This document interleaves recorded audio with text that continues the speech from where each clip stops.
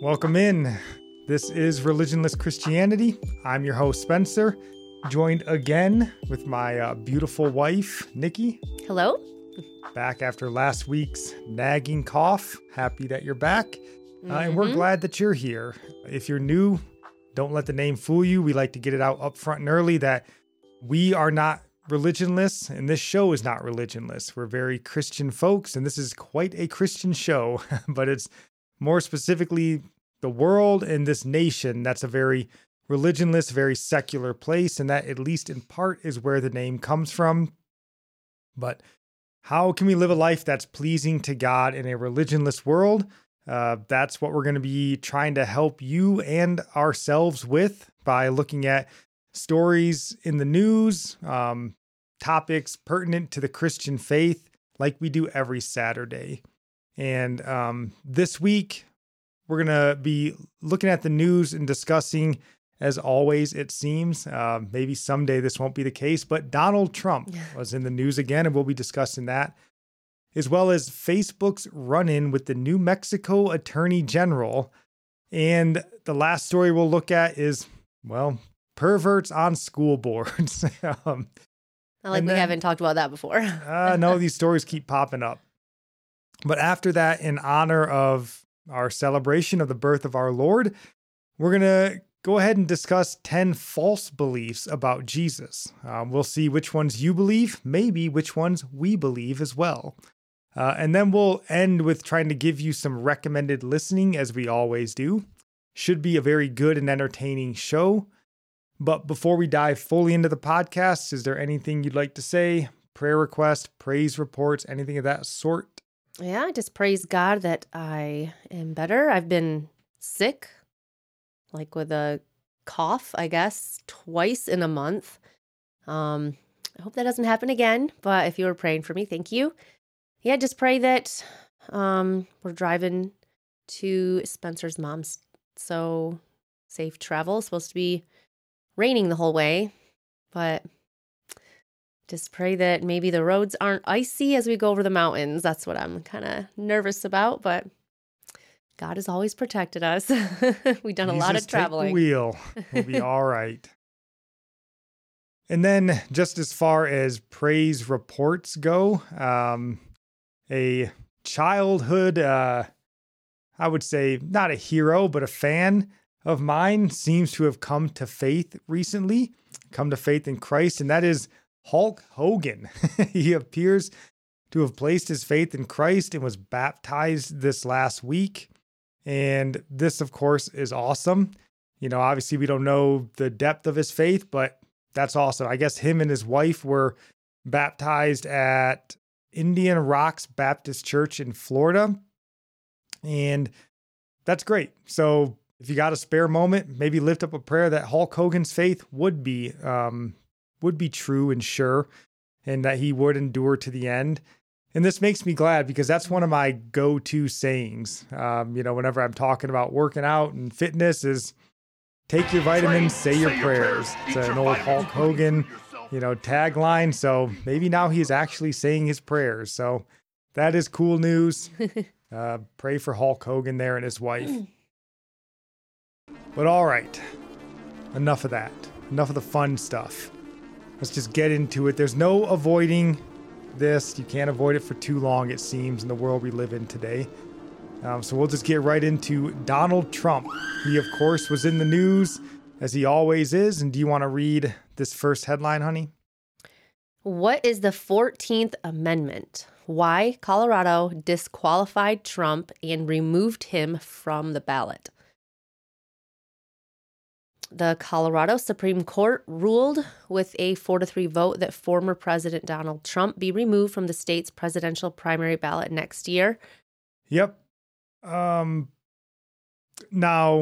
this may have been shocking to some of you, which, means you probably haven't been listening to our podcast, so shame on you. You should be listening, because we are not shocked. We said that this would happen. We're certainly not the only ones that had mentioned something like this may happen. But we said that this was probably going to happen. And I think the only thing that would be shocking about this is if Colorado is the only state to remove Trump from the ballot. Do you want to read this next little sentence?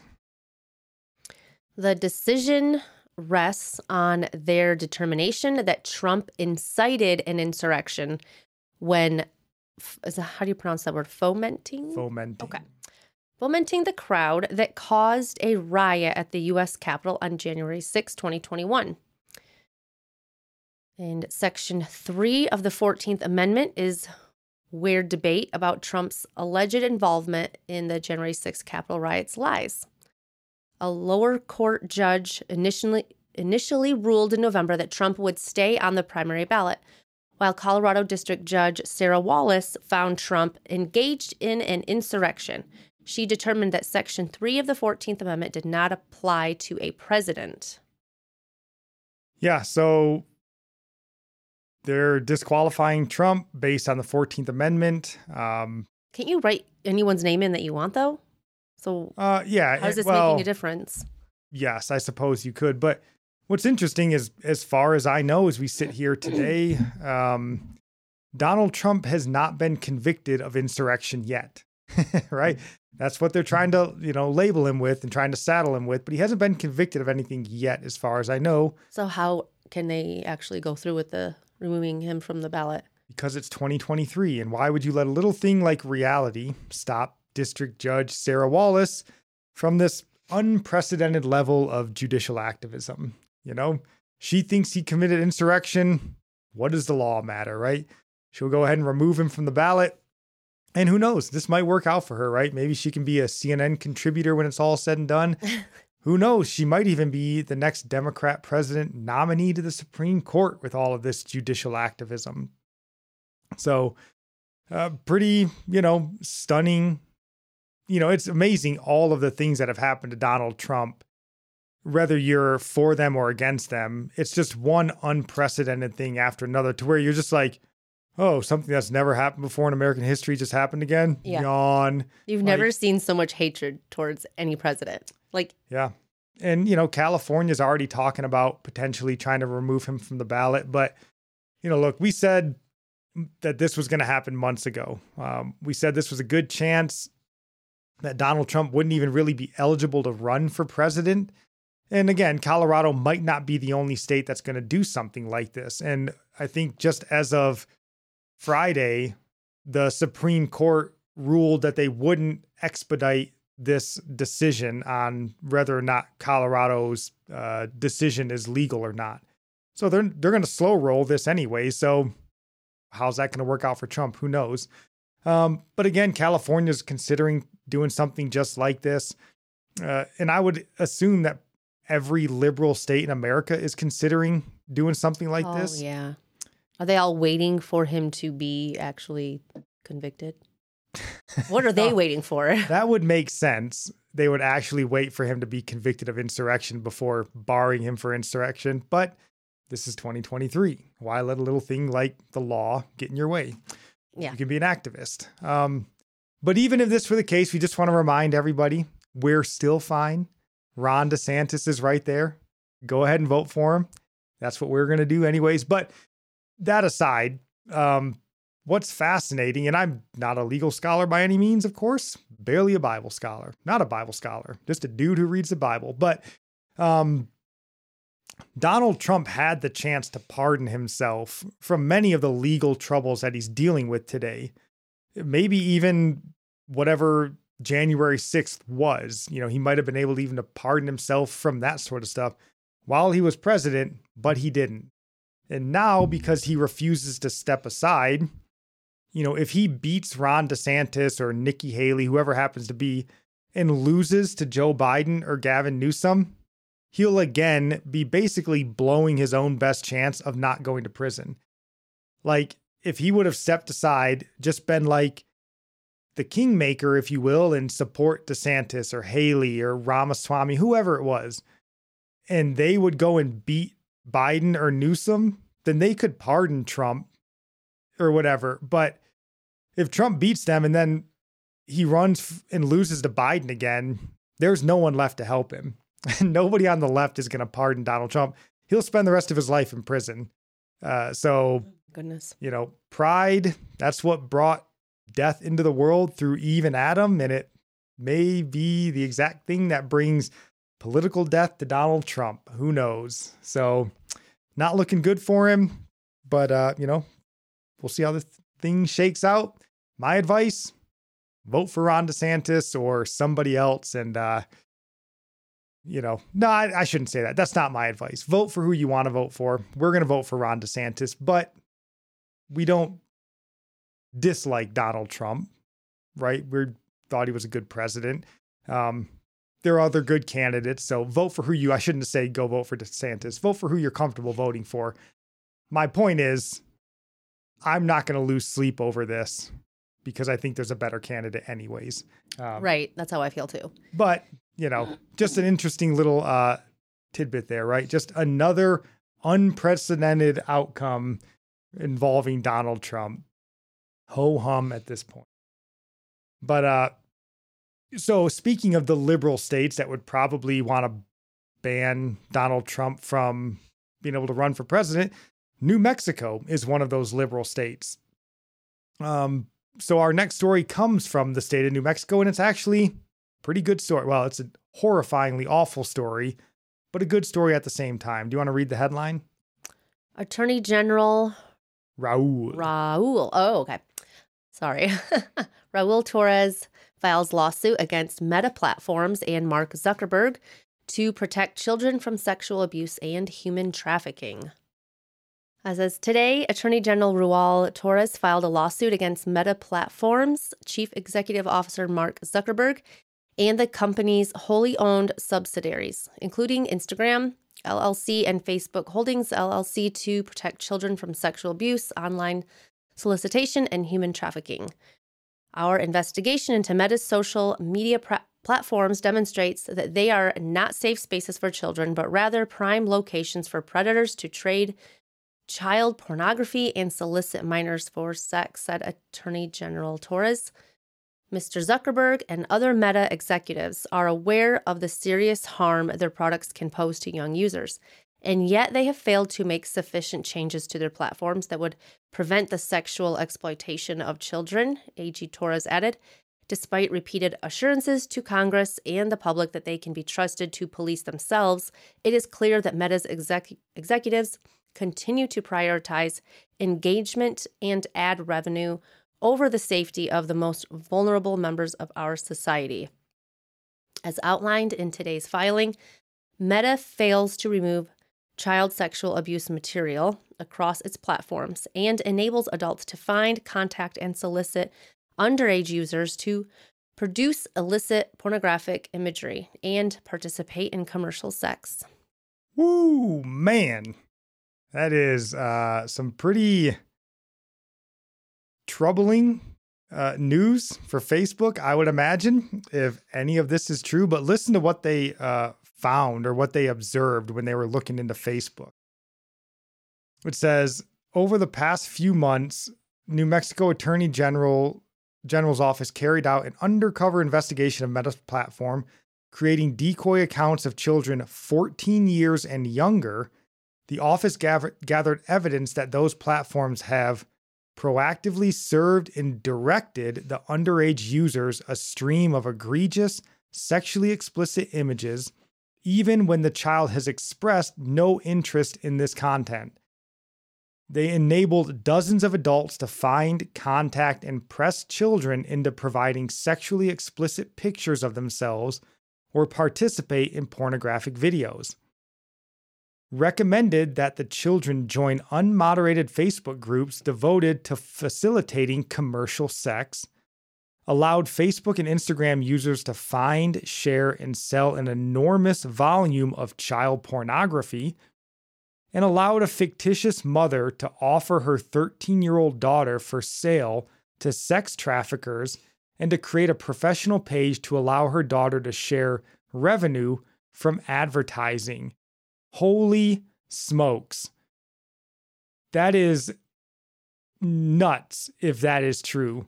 Because what they're saying in here is that like Mark Zuckerberg and Meta were essentially like pushing for and allowing and even like, I guess, promoting, in a sense, this sort of deviant, disgusting, perverted behavior towards children.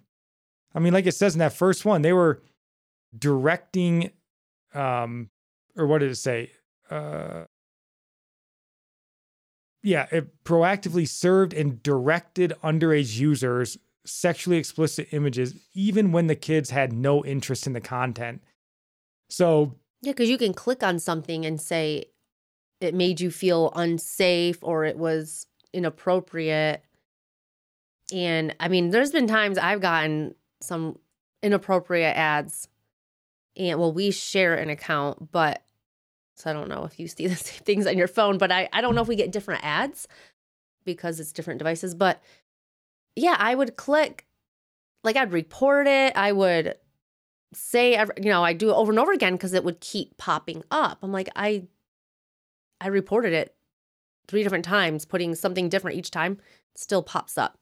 And what's funny is like right after Elon Musk, I believe, bought Twitter, that was one of the big things that was talked about, that like child pornography was kind of, Twitter was the place where they went to sort of share that sort of material, or at least, connect with other perverts in some sort of way. But man, it appears as though Facebook was right there running, neck and neck with Twitter, trying to share that child pornography. And, from a Christian perspective, the reason I bring this story up is if you love your kids, get them off of social media.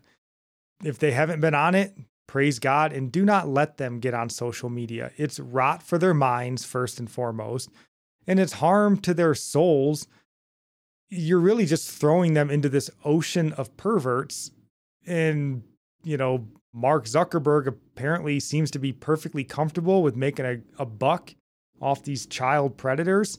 So not a place you should want your kids to be, or you should allow your kids to be if you love them and you care for their souls.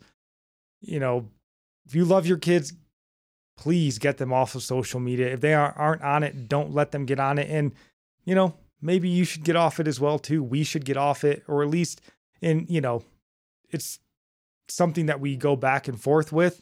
So pray for us, where get it off our phones and at least just use it on your computer when you're sitting down. Like, I don't know. I don't have the right answer for you in a social media world, but protect your kids is all I know. There's already just so many dangers out there, things you have to think about to protect your kids from. It's, gosh, this social media is just your kid is alone when they're on. I know I talked about this before. You're alone when you're on a screen.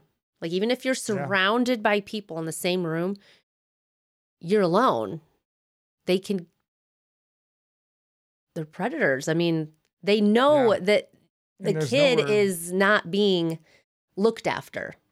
No, and there's nowhere safe to go, right? The fact that the kid has an account, they're easy prey. You're going to give your kid Twitter, and he's going to learn to be hateful, spiteful, condescending, rude, which is what everyone on Twitter is. So you're like, I don't want to give him Twitter. I'll give him TikTok. Well, good. Then he'll be socially contagion into transgenderism and wanting to become a girl or a boy. So you're like, well, I guess at least Facebook's safe. No, Mark Zuckerberg's, selling your kids' information off to child predators so he can make a buck. So there is no safe space for them. The safest space for them is not on social media. Maybe let them go play in a field with a stick and a ball, right? A little bit of baseball out in a field might be what they need. So this is crazy. I hope if any of it's true, I hope that Raul Torres in the New Mexico Attorney General's office absolutely crucifies Facebook. I would love if even any of this was true, if they just completely bankrupted Facebook and shut the platform down. Oh my goodness, life would be so much better. I know I use Facebook, but I use it for this podcast 90% of the time, and I would still be okay with it being gone. Yeah. It's like anything that's addiction, if you will, right? Like, well, why don't you just stop using it? And you're like, I get it. It's hard, right? I mean, ask a guy who's tried to quit smoking cigarettes 47 times. Like, just stop. He's like, I've thrown them away 80 times. I keep buying them again. I'm struggling. Like, well, wouldn't it be good if they no longer made cigarettes? You have more excuses Like, there's more good reasons to have a social media account. I mean, you stay in touch with people. There's good about it. There's nothing good about cigarettes. Yeah, listen, I'm not telling you whatever. This isn't a episode about social media and all of its ills. And this is a spot about protect your kids. Facebook and Mark Zuckerberg seem to be, again, willing to sell their information and pervert them to any degree, so long as they can make a buck off them. So protect your kids. Don't let them on social media. In fact, get them in school and protect them there. Oh, wait, never mind. That leads us into our third story. They can't be protected there. Do you want to read this headline as well? Okay, another name I can't pronounce. How do you say his last name? I would say Karl Frisch. Okay. Karl Frisch, sworn in with banned books. Okay. Fairfax County School Board member Karl Frisch was sworn into office on December 13th as the newly elected chair during the board's regular meeting session. Frisch was sworn in on a stack of the 5 LGBTQ-themed books most frequently banned by other school systems. Those books included Lawn Boy, Genderqueer, Flamer, and All Boys Aren't Blue, all of which have been criticized and flagged by other schools for sexual content. His action mirroring that of newly appointed Central Bucks Board of School Director Karen Smith in Bucks County, Pennsylvania. Well, it is comforting to know, isn't it, that perverts don't stand alone.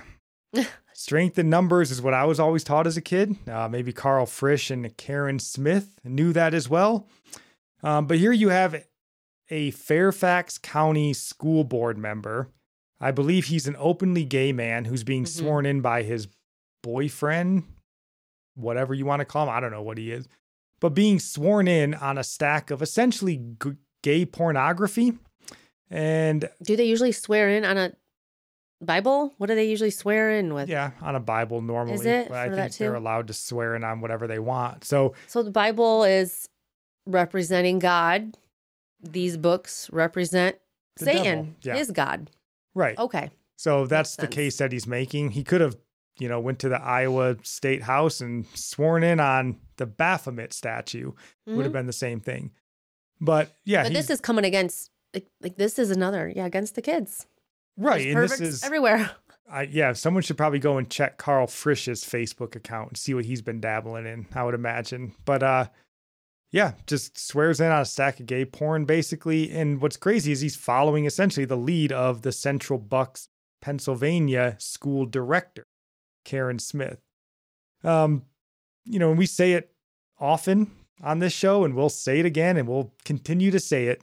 Get your kids out of public school if you have any way to do it at all. Even if it's challenging, just do it. Like, how do you know what's happening? Because they hide things from the parents already. Like, there's things they don't disclose to parents. Right. Like, it's probably being done everywhere. I would assume. And, and that's, you can stick your head in the sand and go, well, it's probably not happening at my school. Maybe, that wasn't a risk we were willing to take with our kids. I'm not telling you have to. I'm just suggesting you should. I think if you want to protect your kids, again, get them off social media and get them out of public school. Protect them from these perverts and these predators. And now I'm not necessarily telling you Karl Frisch is a predator, but consider a homosexual grown man that wants kids in his school to read gay porn. Just might be a predator. Just saying. If you're looking for warning signs, to me, that would be one. I wonder if we go back and look up I don't know anything about the schools in that district. How many people are pulling their kids out of school? Well, Fairfax is in Virginia, I believe, right? And a lot of the news has been around Loudoun County. Loudoun County has kind of been a hotbed for like school board shenanigans and stepping on parents' rights and that sort of stuff. It's already been going on. So it seems like Fairfax is like, we're not going to be one upped by Loudoun County. Okay, so this isn't like a shocking or thing. Maybe for them. Fairfax is in Loudoun County. I don't know, Virginia, the layout of the state. But either way, this isn't new to Virginia.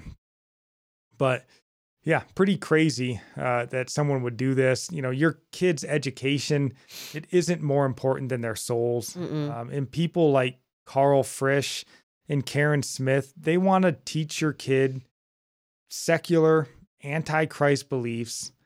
And you're endangering your children by sending them to these institutions. And not to mention, public school education isn't even good, right? It's been getting worse and worse year after year. So it's not like they're missing out on much. I promise you. So keep them home, protect them from people like Carl Frisch and Karen Smith, is our opinion. God gave you the children. He commissioned you with raising them. He will give you the grace to raise them. I promise you, he will do that for you. Yeah. Protecting them comes before filling them with whatever knowledge. I mean, that the schools are giving them. It's not anything different than what you can teach them at home. Yeah. Like, really, it's great if your kid learns, whatever, social studies. I don't think it's worth being taught by a pervert who wants to read gay porn to them. I don't think that's worth it in the long run. But if your kid loves to read, that's my opinion.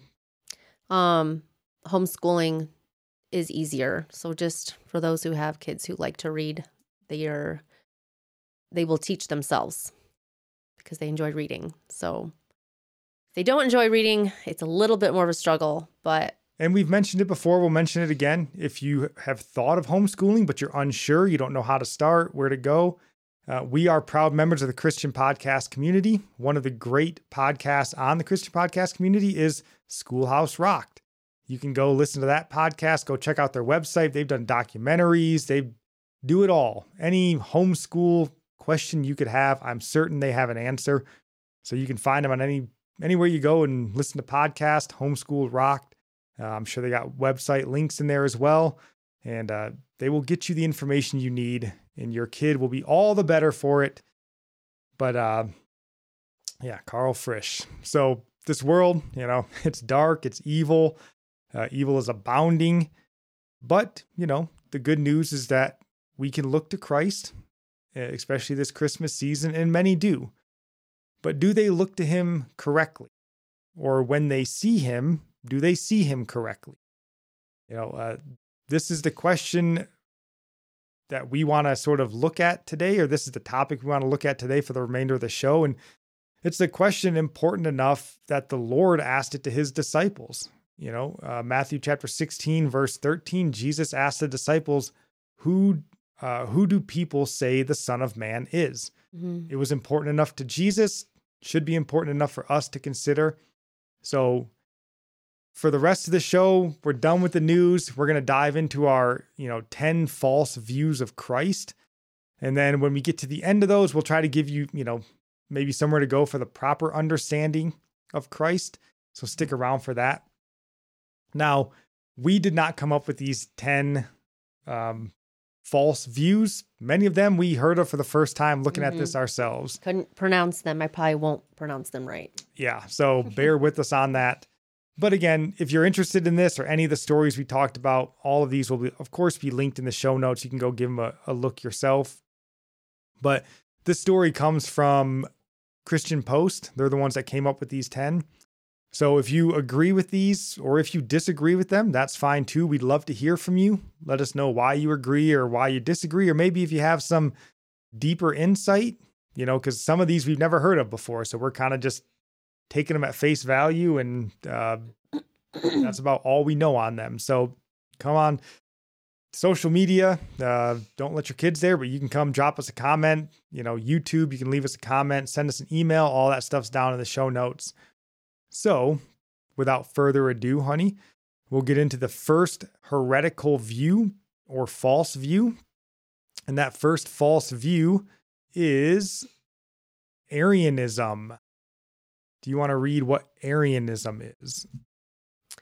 Arianism, named after Arius, a priest in Alexandria, held that Jesus Christ was created by the Father and thus was not co-eternal or of the same substance as God. This belief challenged the concept of the Holy Trinity by asserting that Jesus was subordinate to God the Father. Modern-day Jehovah's Witnesses, under the name Watchtower, are a modern-day version of this heretical view. Yeah, that's pretty interesting. I don't know a lot about Jehovah's Witness. I don't know much about their beliefs, so definitely the first time I'm hearing about that. But I would say it's heretical. Jesus says in John chapter 10, verse 30, I and the Father are one. That seems pretty clear. Mm-hmm. But I thought, maybe when you're reading the New World Translation, which I believe is the Jehovah's Witness translation, maybe it's not so clear. So I went and looked up this verse, John chapter 10, verse 30, in the New World Translation Study Bible. They have a study Bible. And here's what it says.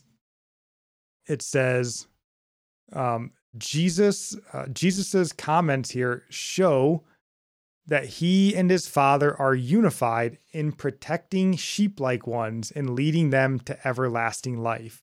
So they believe that they're just one. Basically in their mission. So, Jesus says, I and my Father are one. They go, yes, they're one in leading the sheep to everlasting life. So just for a different, more traditional understanding of John chapter 10, verse 30, I went and grabbed Matthew Henry's comments, and great Puritan commentator Matthew Henry, and he says, this denotes more than the harmony and consent and good understanding that were between the Father and the Son in the works of man's redemption. Every good man is so far one with God as to concur with him.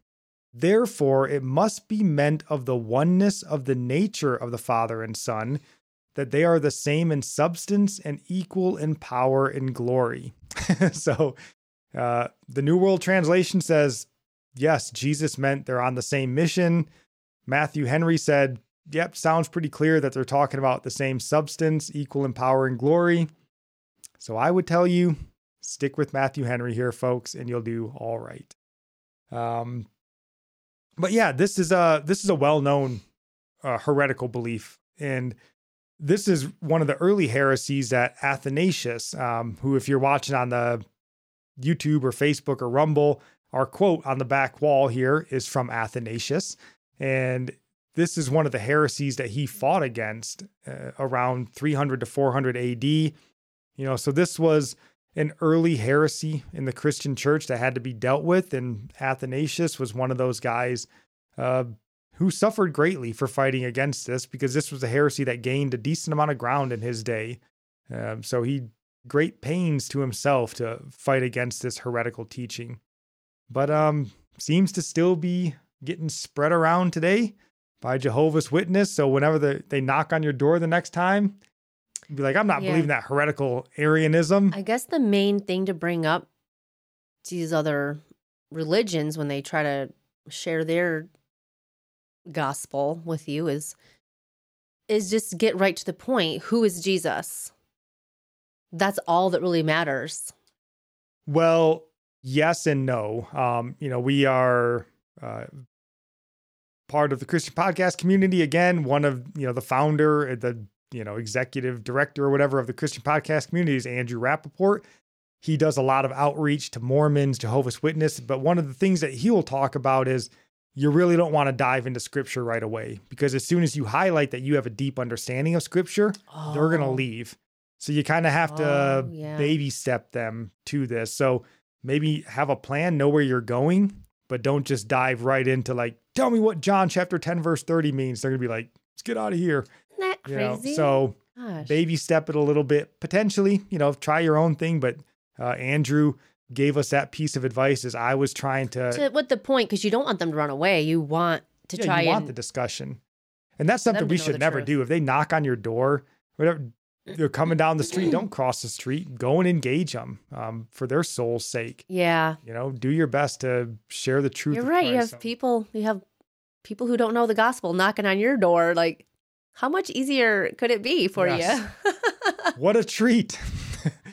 Welcome them in. That's the first heretical view. Let's move on here to the second, so we don't keep you guys here all through Christmas. The second heretical view, one I've never heard of, this is Docetism.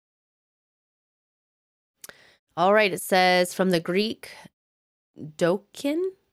There's a lot of words in here. Dokein, maybe? Not going to pronounce right. Which means to seem. Claimed that Jesus only seemed to have a human body and suffer on the cross. This view denied the true humanity of Jesus, suggesting that his physical form and sufferings were mere illusions. This was a form of Gnosticism. Yeah, so, we talked about Athanasius fighting against Arianism. And again, while that was being fought against in like 300 to 400 AD, this heresy sounds like of Docetism goes back even further. They said this is a form of Gnosticism, and it's my understanding that the Apostle John essentially wrote his gospel to combat the false teachings of Gnosticism. So maybe this was one of those false teachings.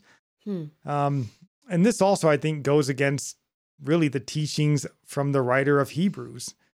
He wrote, and I think it's Hebrews chapter 2, verse 7. I didn't take the verse down here, but it says, "Therefore he had to be made like his brother in all things, so that he might become a merciful and faithful high priest in things pertaining to God, to make propitiation for the sins of the people."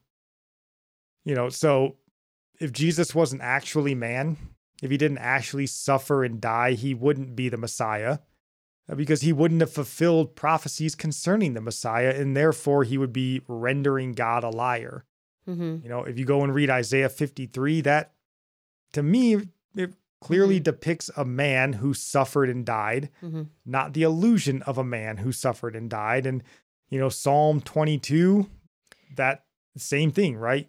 Paints a picture of a Messiah who's going to die. So this would certainly be a heresy, in my opinion. We also have Colossians 2:9, that says, "For in him all the fullness of deity dwells in bodily form." Jesus wasn't an illusion. He was fully God. He was fully man. So this certainly seems like a heresy, but again, could be an old heresy. I know you said it was like an illusion, like the death of Christ and him bearing our sins, and that was an illusion. Was that an illusion for us or for God? Like, did it seem that way just for us or for God's view? Yeah. I don't know. Interesting thing. And it also made me think of Islam. We were just talking about this today, because Islam, I believe, holds to the view, they will tell you they believe in Jesus, he's a great prophet, all this stuff. But then they'll also say that he didn't actually die on the cross, because at the last second, God basically switched the bodies and took Christ off the cross, almost like that was an illusion. It was a magic trick. Yeah, well, the thing is not just that he died for our sins, but that he lived the righteous life that we should have lived. Yes, was his life an illusion too? Yeah, we get his righteousness. Yes. Yeah, so I don't know. Never met somebody that claimed to believe in Docetism. But again, maybe there's some... I don't know the logic behind it, like what would be their thinking. Yeah, again, if you know more about this, come let us know. We don't know much more than what we're reading here. But yeah, let us know what you know about Docetism. But let's go on to our third heresy. And that third one, kind of like the second one, is Gnosticism. All right, says it was a diverse set of beliefs. Some posited that Jesus was a divine being who came to impart secret knowledge, which is gnosis, which would be necessary for salvation. This belief often denied the humanity of Jesus, viewing the material world as inherently evil or imaginary. Yeah, so we already, talked a little bit about Gnosticism on the last point. And maybe Gnosticism is kind of like a catch-all for heresy, but interestingly, one of the things I heard a few weeks ago for the first time was somebody mentioned that Calvinism is basically Gnosticism. They brought up something about John Calvin wore a dress, and Calvinism is Gnostic in its origin, something to that effect. Now, for those of you who are new here, we don't want to surprise anyone, of course, but Nikki and I would be labeled as Calvinists in our beliefs, and we wouldn't push back on that at all. So we, of course, don't agree that Calvinism is Gnosticism, but we'd love to know what you guys think. We know that Calvinism is kind of a curse word for many in the Christian faith today. If you bring it up, they'd rather see a Baphomet statue in the state house of Iowa than, a Calvinist preaching the doctrines of grace, it seems. So, and then I also heard something that Calvinism is a man-centered idea of Christianity, which that one seemed weird to me, since Calvinism is kind of all about God's sovereignty. But either way, this isn't really at all about Gnosticism. Again, maybe this is just Gnosticism is a catch-all for heresy. Yeah. But again, even speaking to the fact that the Apostle John saw fit to write a gospel refuting Gnosticism is all we need to know about Gnosticism. It's a false belief if John's telling us it's a false belief, essentially. So Gnosticism is a heresy, although many listeners might say, yeah, well, so is Calvinism, but I guess we'll let you have to have those arguments and debates. But that one wasn't on the list, so save that for another day. So the fourth heresy here that the Christian Post identified, again, one I'd never heard of, and this one is Nestorianism. All right, it says it's associated with Nestorius, Archbishop of Constantinople, emphasized the disunion between the human and divine natures of Jesus Christ. It suggested that there were two separate persons in Jesus, one divine and one human, rather than two natures united in one person. That's really weird. It's like, yeah, two separate natures inside of Jesus, but it seems weird, but this one to me seems somewhat like a logical conclusion that you would come to based on human rationale. Like Christ's nature, the Trinity, these are concepts that the human mind can't really comprehend. So it requires a level of faith, and not everyone is comfortable living totally by faith. So they take these biblical concepts of Christ and the Trinity and so on. And again, I would say things like election and predestination that we can't really wrap our minds around. And they just dismiss them for this more rational explanation. And, and again, this brings up, to me at least, Islam. I was listening to like an Islam scholar, whatever, talk. And this was one of the points that he kind of brought up, is that the Trinity is illogical. Three gods in one God. It doesn't make any sense is kind of the point. So when they were, creating Islam, twisting scripture back in whatever, the 600s, 700s, when they were writing that thing or whatever it was, this again seems like a logical human rationale to come to. Like 3 in 1, what does that even mean? Yeah, Allah is one God. That makes sense. Like, so again, I'm not saying it's correct, but this one seems logical, right? What do you mean he's the divine and the man? Like, in one, how do you get 2 in 1? If you've seen that State Farm commercial where they talk about, I can't remember how the commercial goes, but he talks about, everyone being one, but he talks about like 4 different topics, and they're like, how is it one if there's 4? And he's like, not if you bundle it. And they're like, oh, and that's kind of what this 2 natures in one. Like, well, not if you bundle them, then you have Christ or whatever. Funny. So I haven't seen that. But I think most heresies result from man trying to make God into something that we can more easily grasp. Again, the Trinity is hard. I think you have to remember what Jesus said. Like he says, if I go to the Father, then he will send the helper, the comforter. He does all these things for us that only God can do. We know that the Spirit is God's Spirit. So, and they were all there at Jesus' Jesus was baptized, the Father was speaking, the Holy Spirit descended like a dove, like all three separate, but one God. Right. And I mean, I don't know how these people would wrestle with something like Christ's baptism, when you see Christ, and I don't know how they would wrestle with that. But again, I think for a lot of people, I mean, this is the atheistic mindset, right? Like, I need a natural explanation to the supernatural. You're like, well, you can't give someone a natural explanation to supernatural. That's why it's supernatural. Well, it's not good enough. I won't believe. And then I think same thing here, right? He can't have two natures in one nature. It doesn't make sense. He has two distinct natures. Not what it says, right? So you kind of have to have a bit of faith. And, not everyone's comfortable living by faith entirely.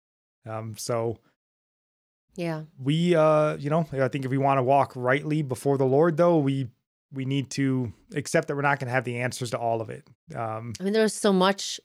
Just Abraham being a father of many nations, and he was old. Like, how could you believe something that's impossible?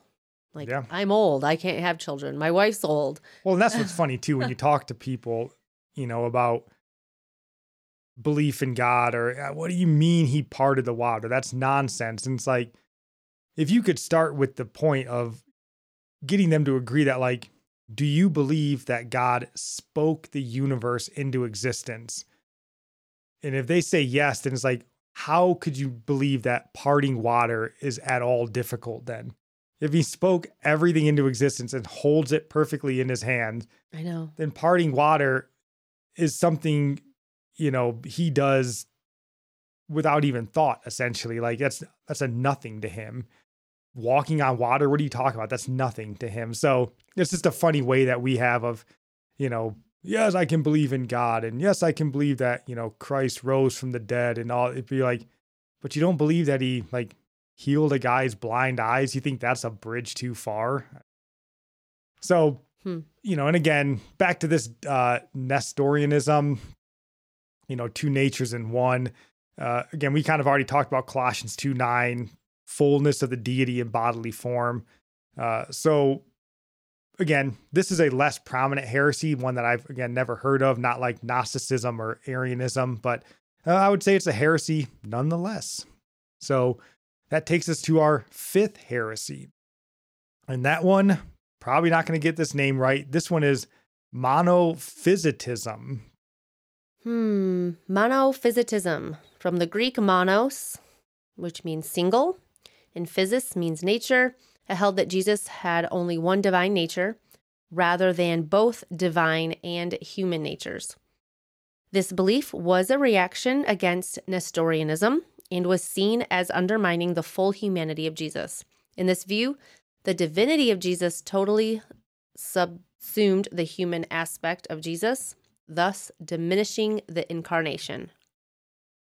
Yeah, so this one to me sounds like the exact opposite of Nestorianism, the previous one. It's almost like what it made me think of is whoever started this, it was like an early case of trying to find your cultish niche, if you will. Like, some dude back in the day had a desire to start a cult, wanted some cultish rule over a group of people, and just decided, you know what, I'm going to take the exact opposite view of Nestorianism, and I'll build a following on that. And I went and looked up in Britannica what monophysitism was. In the little part that they had written there, they said, the label also was attached to various theologians and groups. So there were many monophysitists, if you will. It says, although some who were called monophysites, mono-somethinites, notably Cyrillus of Antioch, who died in 538, reputed the terminology of Chalcedon as self-contradictory. So probably talking about the Chalcedonian Creed as self-contradictory. So this is basically at least to me, what they're saying is Servius of Antioch is basically saying what we just talked about in the previous point. What the Bible teaches doesn't make sense to the human mind, so dismiss it and come up with a more logical explanation, right? I don't understand how there can be two natures in one, so that means the divine nature completely subsumed the human nature and Christ was just divine. Not what the Bible says, but that's something you got to take by faith. Servius of Antioch was like, no, I don't. I can start a cult and we'll just believe whatever we want. So yeah, almost the exact opposite of Nestorianism, right? They said two distinct natures in one person, or two distinct natures. I can't even remember I'm anymore. getting them kind of mixed up. And monophysitism said, nope, there wasn't two distinct because the divine got rid of the human and he just had one nature now. So yeah, almost the exact opposite. It's like, why would you not want to believe that he was fully human? That's the whole point of him sympathizing with our weaknesses and being the high priest, being able to sit at the Father's right hand and forgive our sins, interceding for us. And like that just gets rid of the good news. Like if he's not fully man and that's fully the whole God, verses of, he was tempted like us so that he could advocate and like help us in our temptation. We read Hebrews chapter 2. He was made like us in every way, all these sorts of things. That takes away like his humility as well. And just it takes away all the suffering, right? If he was just fully divine, then he wasn't tempted by Satan in the desert. He was God. Satan can't tempt God, right? But Jesus in his 40 days of fasting and hunger and whatever it was tempted. Right? I would assume, and, all those sorts of things. So definitely it's a heresy for sure. But, I've been reading through Dietrich Bonhoeffer's Advent devotional on the YouTube channel, TikTok, Facebook, all that sort of stuff.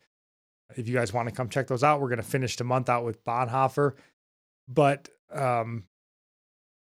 one of the things that he's been talking about, or he did at least a week on it during the Advent devotional, is he speaks about the mystery of Christ. And how we really need to embrace the mystery. And really, it's faith in that mystery that in part leads to our salvation. And I like that, because as we kind of said on here already, we can't know everything about God. And if we can't accept that, then we're going to find ourselves falling into the realm of heresy at best, like these people, the monophysites and Nestorians. That's the best result. Or at worst, right, you're just going to go straight out into atheism because it doesn't make sense to you. And I can't believe something that's not rational, logical, all this sort of stuff. So what a burden just to think that you have to have it all figured out in order to believe God, in order to...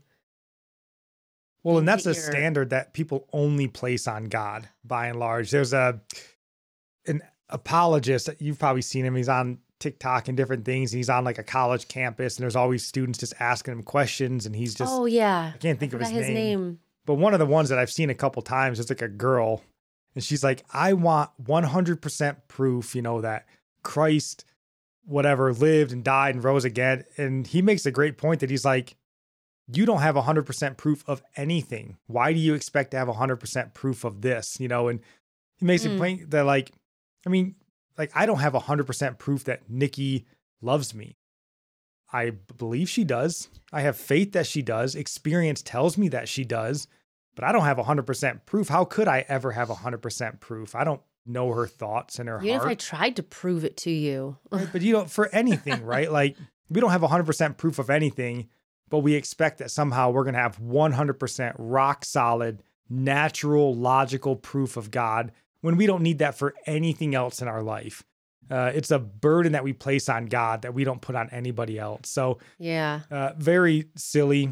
But again, I would say this is heresy, much like it just shows the prideful heart against God. Whatever excuses, whatever walls you can put up to not have to submit to him. Yeah, they're like, I need to know God exists. Like, open your eyes.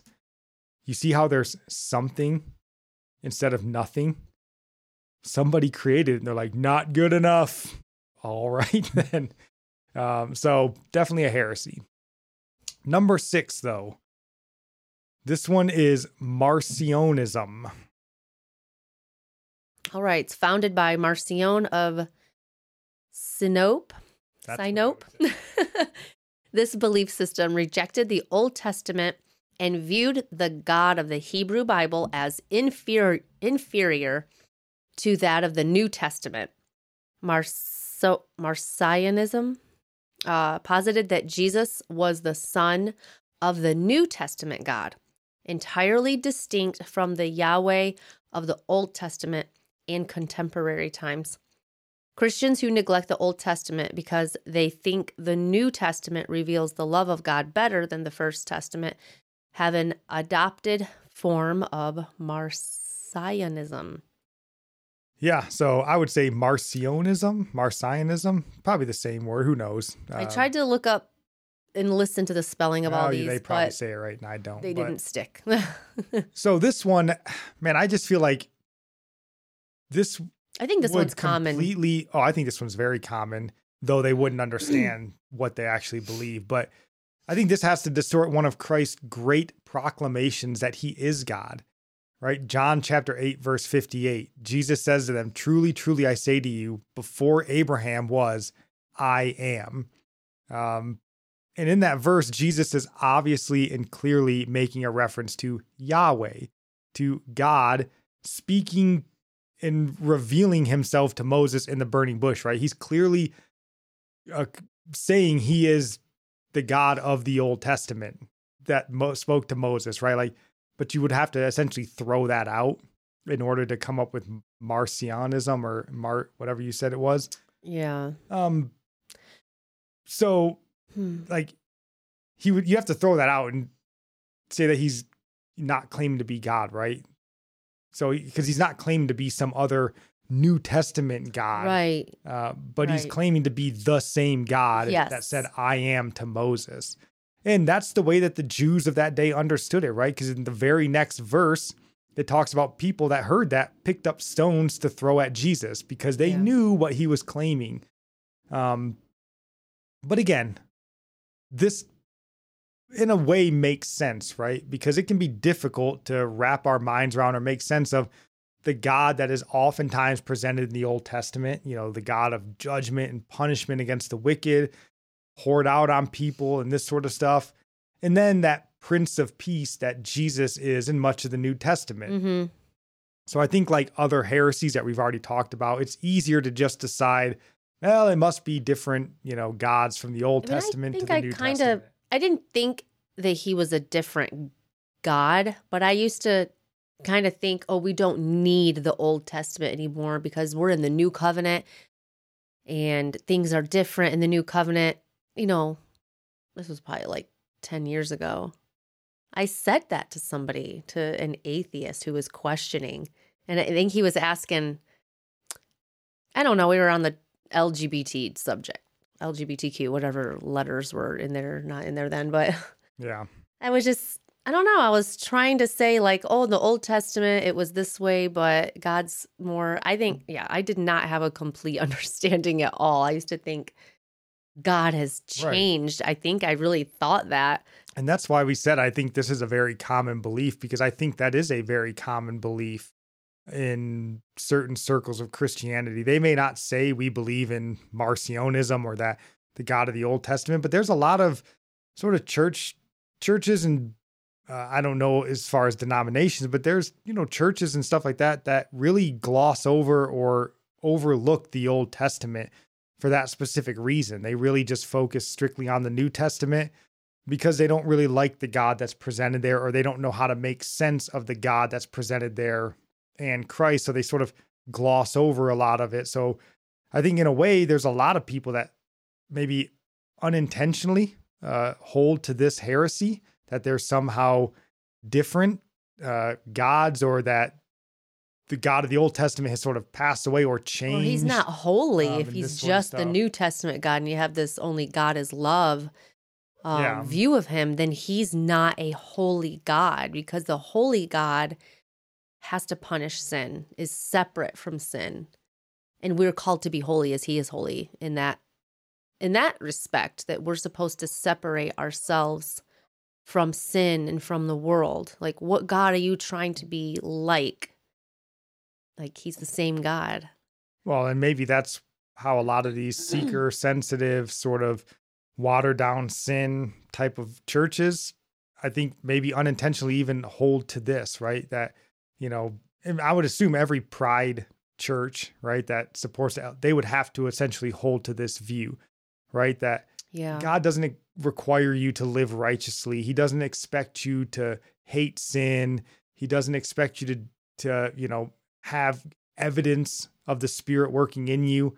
Just love, baby. Like, as long as you love people, that's all God requires now. So I think that's a unintentional Marcionist belief, if you will. And so I would say it's definitely a heresy to consider Christ and the God of the Old Testament, which is a stupid thing to say because they're the same.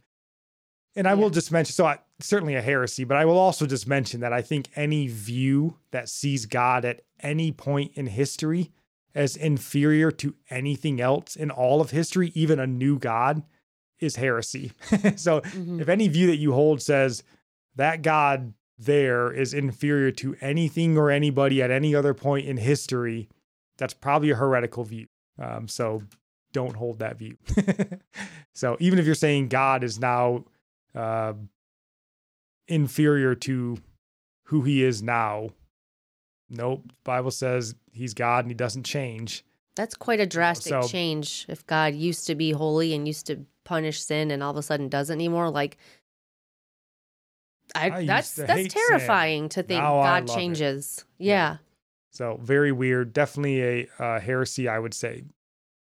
So that takes us to heresy number 7. And this one is adoptionism. That one's easy to pronounce. Somewhat. All right. It was the belief that Jesus was born as a mere man and was adopted as the Son of God at his baptism, resurrection, or ascension. This view contradicted the Orthodox belief in the pre-existence of Christ and his divine nature from birth. Yeah.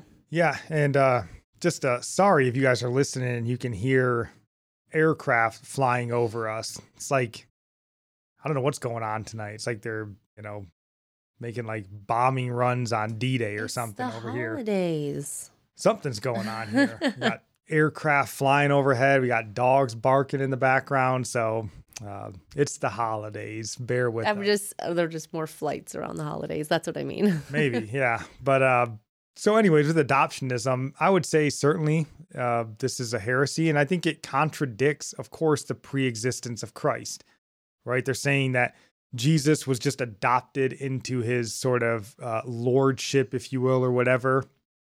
That doesn't. This one just is. It's the weird, dumbest right? one, I think. Because to me, it clearly contradicts John chapter 1. Everyone knows the verses 1 through 3. In the beginning was the Word, and the Word was with God, and the Word was God. He was in the beginning with God. So they believe the Trinity wasn't eternal. They couldn't, right? I think, this made me think of Mormonism, right? Where Christ was us in a sense, and we become gods and we get our own world kind of a thing. It doesn't say that here, but this to me made me think of Mormonism in a sense. But again, this clearly contradicts scripture that speaks of Christ's preexistence. 2 Timothy chapter 1, let me just get this verse out real quick.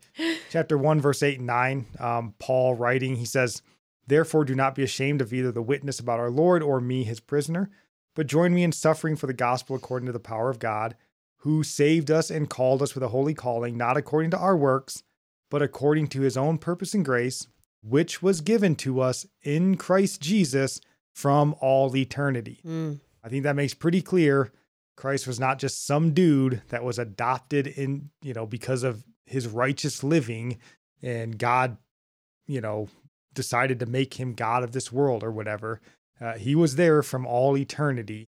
How are people sold on Mormonism? Well, what's the thing that for them that makes sense as opposed to Christianity? I think it's you get to be a god. You get to be a god. You get to have, you get to be a god. Did we ever have whole episode just talking about Mormonism, like how No, wacky we've it is? talked about it a handful of times in different aspects, but I think that's one of the enticements of it is that, you get to be a god and a lord of your own world in a sense. I don't want to be. I mean, of course we don't, but I mean, that isn't enticing. I just want to be with my savior. Right. And and they don't even get into like heresies of like actual false religions here, like Mormonism. They talked about Jehovah's Witness, but they don't mention Islam and Scientology and all these wacky things. I don't know. But I would say that's all. I mean, obviously, Mormonism is sort of a false view of Christ because your desire is not to just live in the presence of Christ and serve him joyfully for eternity. The desire is, well, I'm going to be just like him and he's not going to be around anymore because I'll have my own world and I'll be the Christ of that world. But it's the desire that Satan had. That's what it comes down to. You're going to be like satanic God. Religion, right? Because any religion that's not true to Christ is a false religion and it's of the devil. So what do they think about the temptation?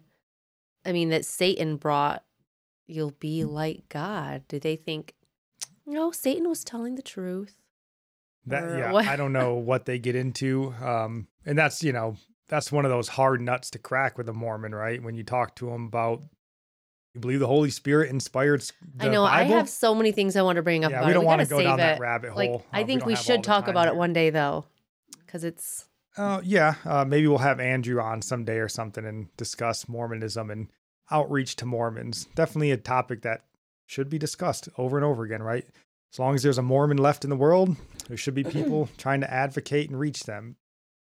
But,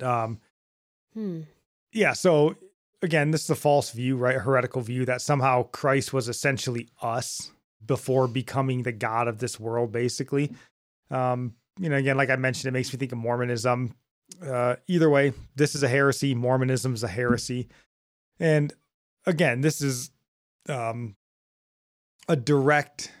this is in direct conflict, or this is basically the exact things, right, that Paul was warning us about. Galatians chapter 1, verse 9. Paul says, as we have said before, so I say again now, if any man is proclaiming to you a gospel contrary to what you received, let him be accursed. You wouldn't be accursed if you weren't believing heresy or false teachings, right? So I just have something I have to ask, though. So they believe that Jesus had to be saved before? What, like, did sin always exist? Or is God destroying sin and the devil and they just don't exist anymore? Or when we're a God, it can come back and we can die for the sins of our creation?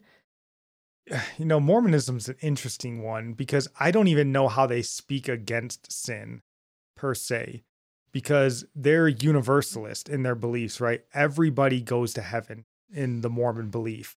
And you don't even have to accept Christ in this world or in this life. After death, I believe you have an opportunity to choose basically heaven or hell.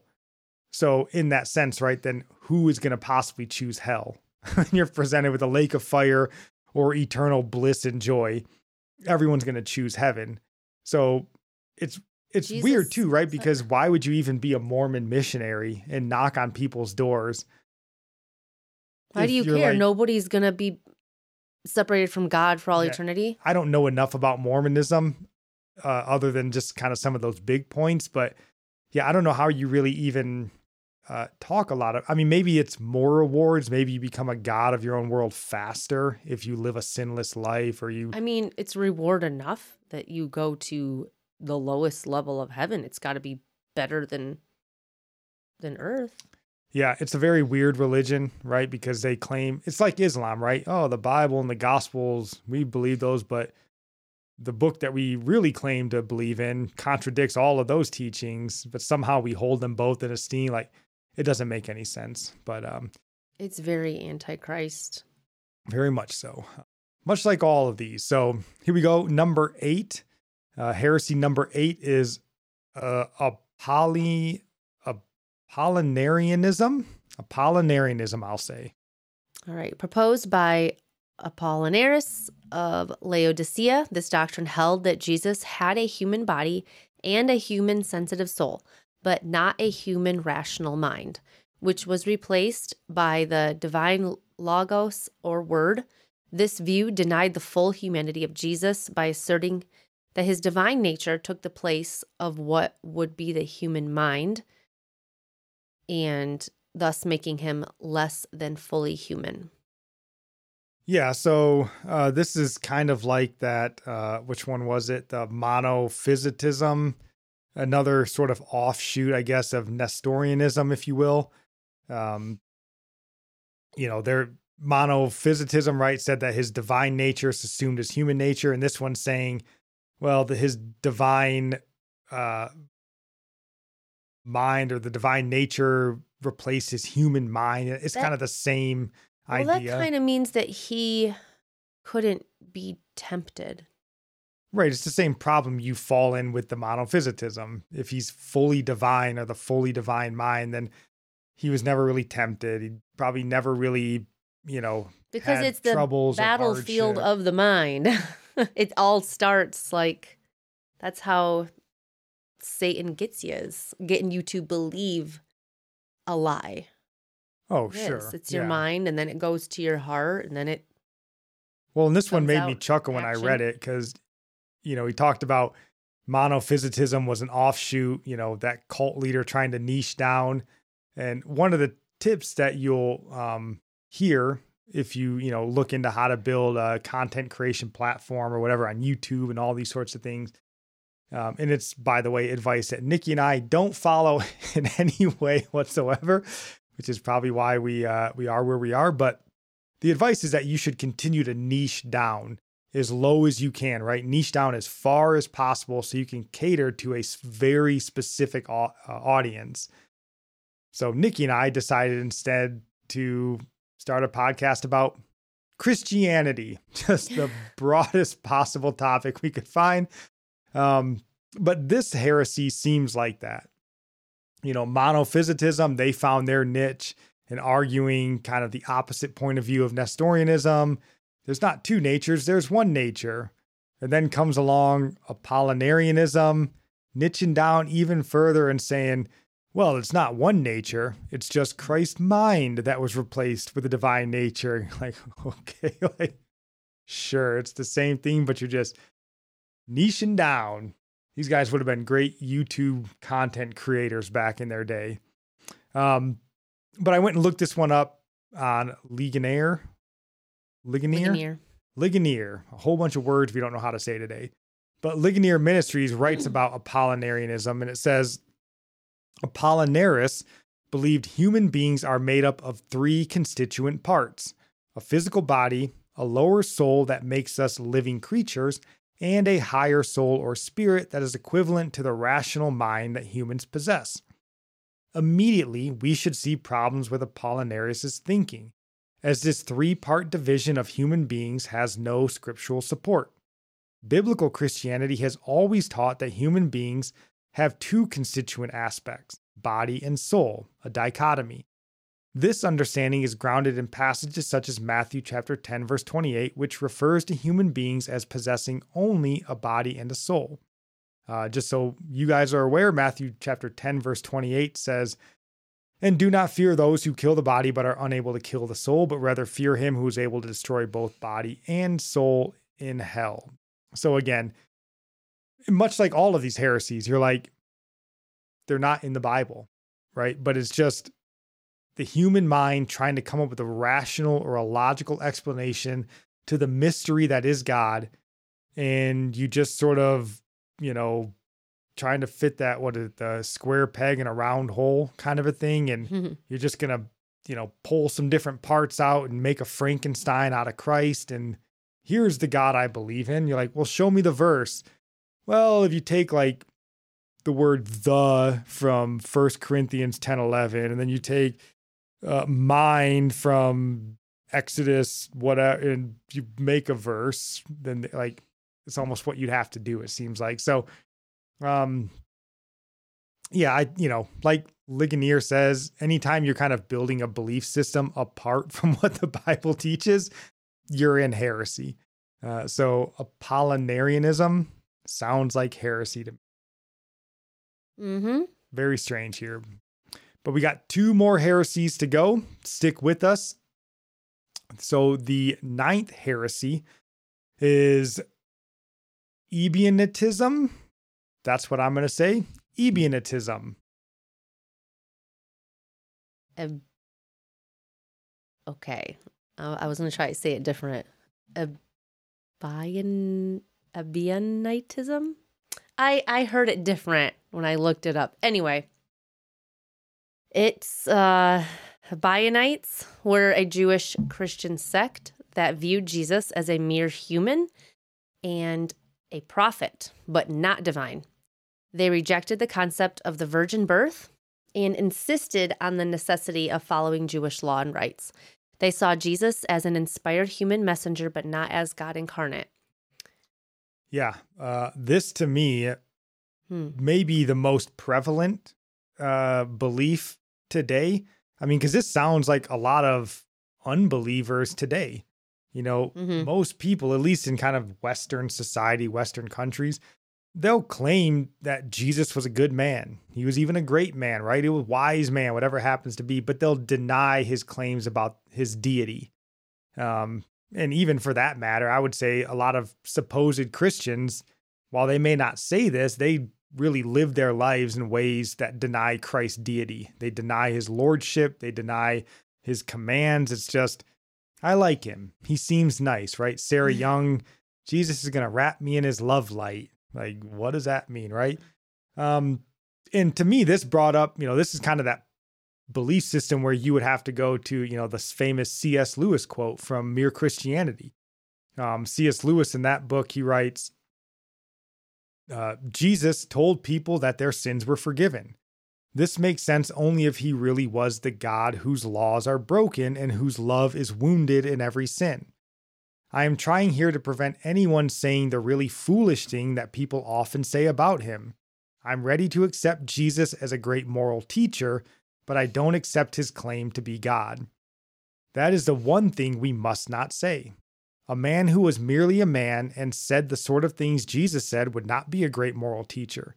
He would either be a lunatic on a level with the man who says he is a poached egg, or else he would be the devil of hell.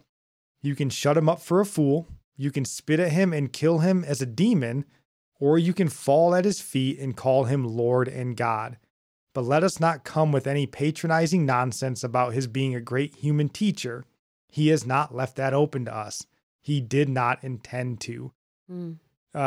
That sounds like a message directed straight at Ebionites here, because, by their claim that that Jesus, again, is a great teacher, prophet, whatever, by that claim, they were not Christians any more than the people today who like Jesus's teachings. They like his moral standing. They like his wisdom and, his parables, whatever happens to be, but deny his divinity today. They're no more Christian than those people are today. Why would you believe anything that Jesus taught, but deny the things he said about himself concerning him being equal with God, being God? Right. And that's why there's so much truth in the C.S. Lewis quote that, how is he a great moral teacher if he's a complete lunatic liar who calls himself God and forgives sins? Yeah. No, you don't believe a lunatic and a liar, right? So you can't have it both ways. He's either the lunatic, the liar, or he's God.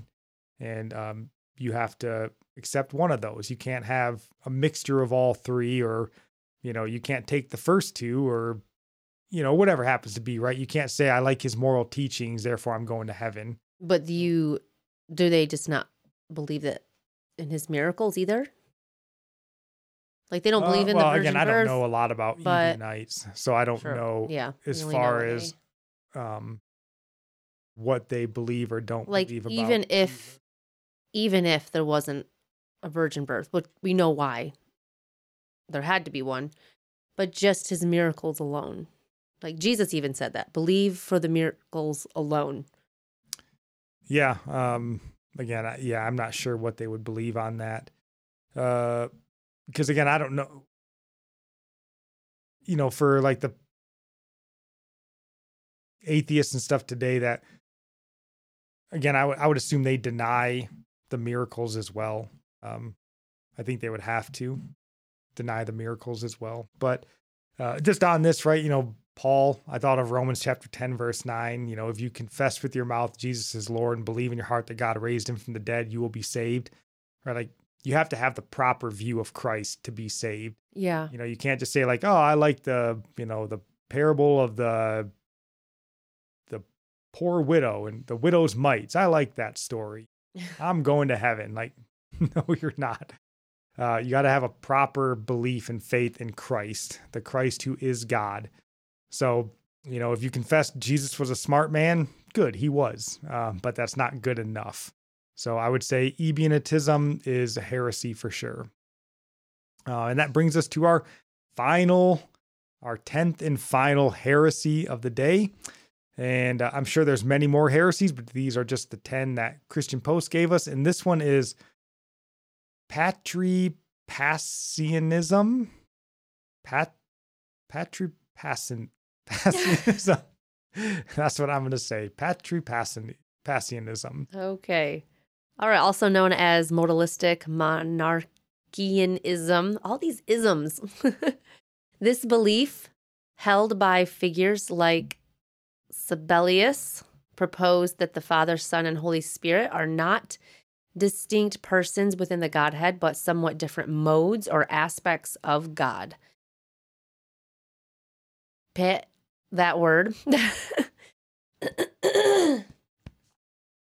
It suggested that the Father suffered on the cross as Jesus, thus denying the personal distinctions within the Trinity.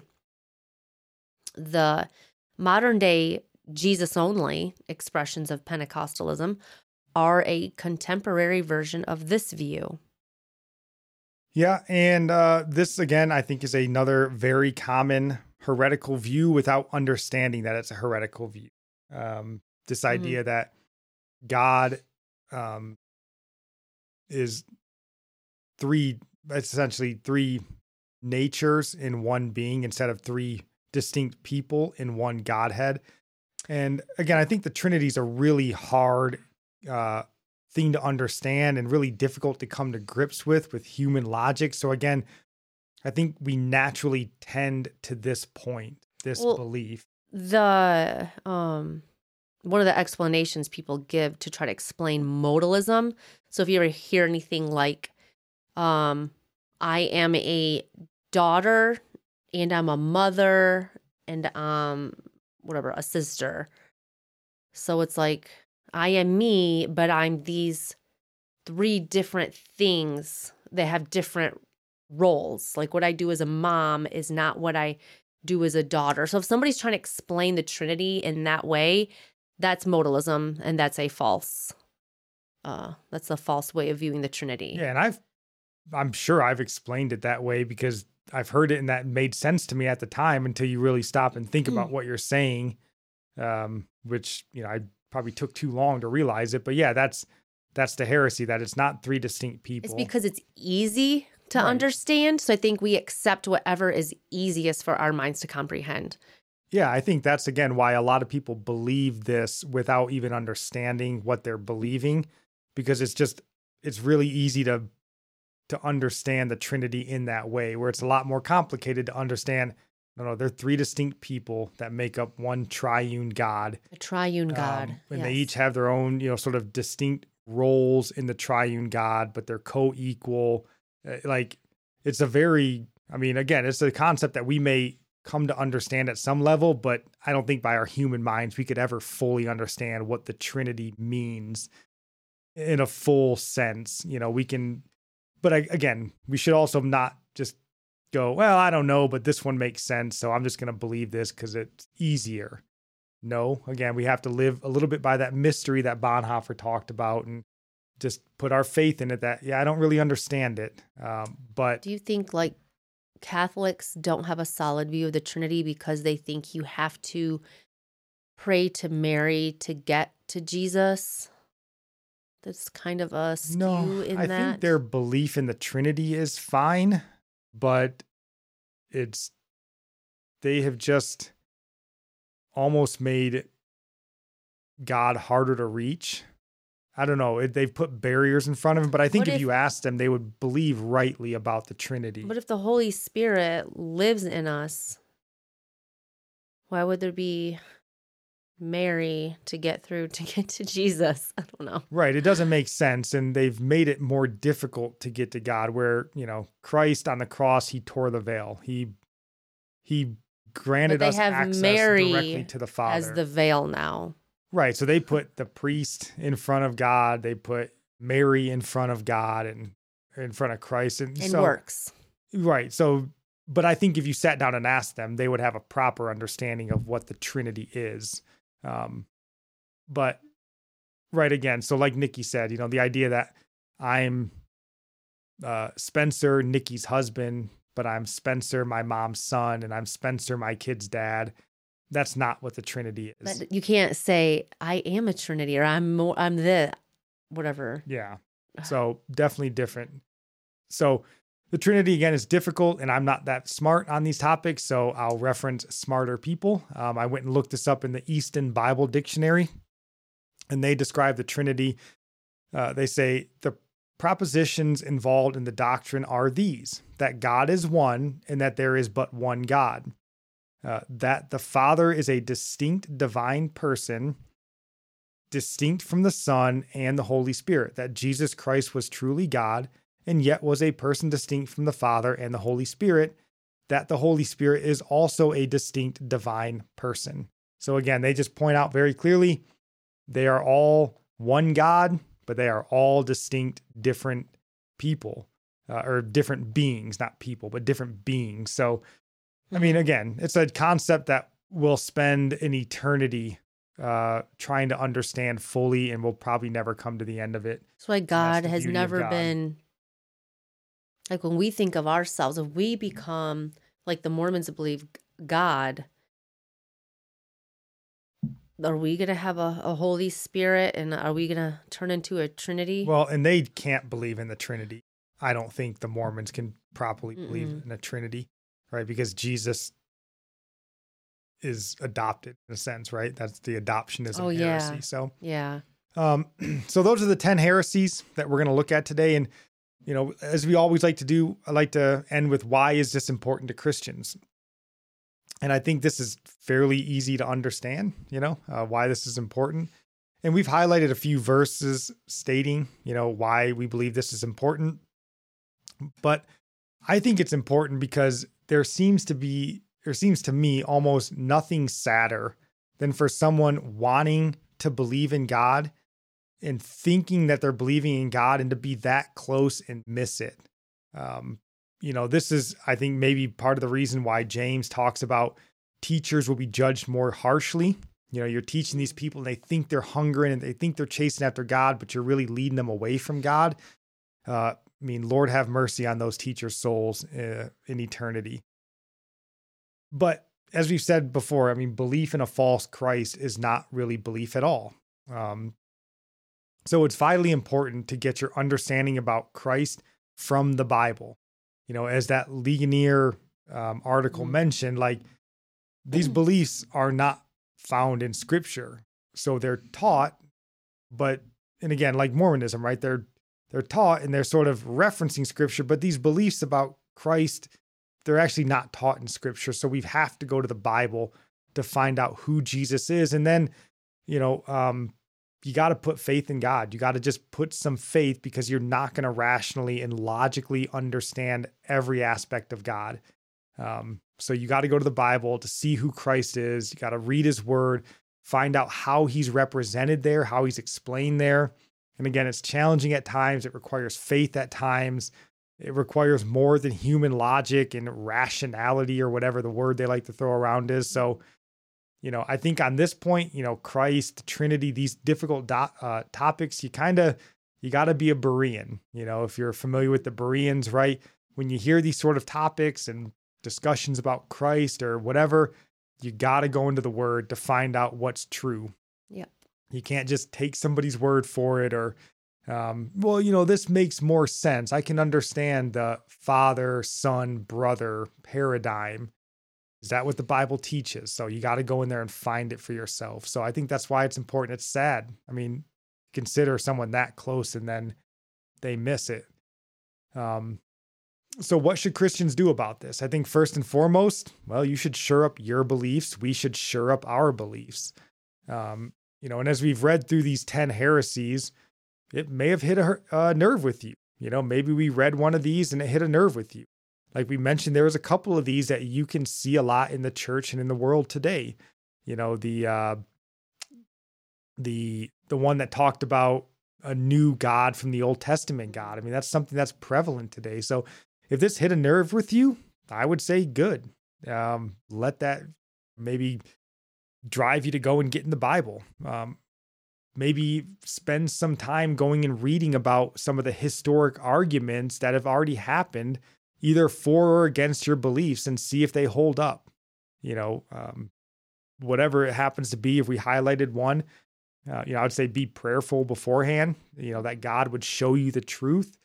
And I think maybe going to read this article, again, it'll be linked to the show notes. This is a good place to start because this article also references some good places to go and find out who Christ is, the truth of what the Bible teaches about Christ. They mention the Nicene Creed, and that's where sort of the doctrine of Christ and his nature was really argued and debated, really in response to the heresy of Arianism. That first heresy, once that came about, they were like, okay, we really need to formalize the nature of Christ here because people are getting it really wrong. They mentioned the Constantinopolitan Creed. That is a word. Which I think that creed sort of looked to clarify the Holy Spirit, who the Holy Spirit was and his nature. They also mentioned the Chalcedonian Creed in there, which I'm not as familiar with. So those are good places to go and start and read. And I'm a big fan of that. I'm a big fan of not reinventing the wheel. This is why I like reading about the Puritans and the Reformers, because pretty much any heresy that you're dealing with today, it's not new, right? Some of these heresies have been around since the apostles walked the earth. Gnosticism. They've been argued. They've been debated. They've been, doctrines have been written. It's been clarified, but because we refuse to look at history and go and do a little bit of study, we think we have to come up with these arguments all on our own afresh every time. Right. That's a huge burden. And it also rejects the hard work and the sacrifice that these godly men did before us. Like we talked about Athanasius. I mean, he suffered and was persecuted in his life to formalize a doctrine of Christ's nature. And we're just going to be like, I don't care what he did. I'm going to figure it out for myself. Sure, you can. And you should do a little bit of work on your own. But again, this stuff is out there. Look at it, read it, go find in scriptures where it talks about it and see if it's true or not. But you got to do a little bit of legwork on your own here. So go learn from these godly men. I think in some respects, it'll save you a lot of time. It'll save you a lot of heartache of doing the work on your own. So I think that's something we should do about this. And then I think, how should we pray about it, right? Because Christians should pray about everything. Well, I think first, pray. And I think you should pray because there's nothing harder than laying aside or letting go of beliefs that you have held previously, maybe even for much of your life. It hurts our pride, which humans don't like having our pride hurt. It could even put us at odds with loved ones, with friends. I mean, it might even force you to leave a church that you've been a member of for a long time. That's really hard. And it requires, God, I think, to really move on your heart and really give you a desire to choose him over comfort, over your past, your history, your friends, whatever it happens to be, when you seek that level of truth or whatever. I think that's a hard thing, just to realize you were wrong in a belief, not even about religion, but just, a lot of things in life, just to admit, I thought the wrong thing for most of my life. Gosh, I can say in the last 10 years, I've admitted I was wrong on a lot of things, just with parenting and all kinds of things. Oh my goodness. all kinds of different topics. And I mean, it's hard too, because Christians are people who love people. And it's hard a lot of times when you come to a new understanding of Christianity, and because in a sense, you're also telling your friends and family that you're wrong in your understanding as well. And that's difficult, right? Because we love people. We don't want to hurt people's feelings and stuff like that. But, I think those are kind of things that we have to pray to have the courage to lay aside, because as Christians, we should be willing to lay aside everything and anything that sort of gets in the way of us following Christ, and that true Christ, right? Not a Lord of our own making, but the true Christ. And I'm not going to suggest it's easy. Depending on your personality, it might be easier than other people. Some people are a little more all right with agitating. Others are being in disagreements with other people. I'm not that. I'm not a very aggressive person. I like to just make peace with a lot of people, and I've calmed down. I used to be more aggressive, maybe more on social media, but yeah, I used to get caught up in it. It brings that out of you. That's why social media is a cancer. Yeah. But definitely something you need to pray about, have the Lord show you, and, have the Lord open your eyes so that you're willing to see, because I think that's one of the questions, right? If you ask most believers, like, do you believe that your theology is 100% correct in every area? Most people would be like, I mean, odds are no. I mean, there's just some things you have never considered, different doctrines maybe you were just unaware of that existed. Oh, for sure. That's something we're definitely coming to. I mean, again, in the last 5 or 6 years, the amount of, as our faith has grown and we've dove more into our Christian faith and now walking this road of trying to become a pastor and studying, and it's like, what you thought you knew about Christianity before was like a hole in the dam and just a little spigot coming out. And then you realize as you start looking, there's a ocean behind that. And you're like, I am not ready. I feel like every day I hear a new term that I'm like, what is this? I have to learn about this now. Like, okay, now I have to know about Patriapassionism. Like, goodness gracious. There's a name for everything. Like, you don't even realize that all these beliefs have a word. Like, there's so much in history. Like, it's all been debated, like you said. Yeah. Don't try to, I mean, yes, you can figure it on your own, but it's been done. You can research it now. Everything's at our fingertips. And yeah, I mean, and you should. But everything, research it. Test everything with scripture, of course. No, I mean, again, the more you look, the more you find, and again, the deeper, that well is for you to try to reach the bottom of. So, but we got to do that work, right? It's the same with like being a Christian. The longer you're a Christian and being sanctified, the more you see your sin. It's like you don't feel more holy and righteous as you go along. You feel more like, wow, I know I'm not who I used to be, but I'm still like the Holy Spirit is going to keep convicting you little by little your whole life. Like, it's like your sins become those sins that used to seem smaller to you actually grieve you more than what they did 5 years ago. Yeah, I thought of something our pastor said. We were at like the test for treats during Halloween, and he came up and, asked him about the 10 Commandments or whatever. And, obviously he knew the 10 Commandments. And I think I said something like, boy, you're qualified to be the pastor here. And he was like, I'm qualified to be a sinner. And I was like, that's a good mindset to have, right? The longer you walk this road, I guess, the more you realize, like, I'm not qualified for much of anything here, but by God's grace alone, So, yeah, it's good. Go do some research, pray, have the courage to lay aside old false beliefs. But do you have any final topics here? I know this was a longer episode. Not really. Do I have any final topics? Any thoughts on our topics that we talked about? The news, the heresies, anything we discussed before we get into our recommended listening? No. All right. Well, as we mentioned kind of throughout this, I'd love to know what you guys think. If you have more insight on any of these heresies. Maybe if you've heard of other heresies that weren't listed here, please let us know. As I said, we're doing our best to get caught up. Right. We're trying to learn as much as we can. And I know that there's more than these 10, but we'd love to know. And, maybe if you believed in one of these heresies, or you, and like what got you out of it, what opened your eyes to it, is if you've come out of those. I'd love to hear, those success stories, and maybe, again, some tools in our toolbox, right? If there was something that helped you come out of these, false beliefs, what was it? What opened your eyes to it? We'd love to know, so we can help others there. So,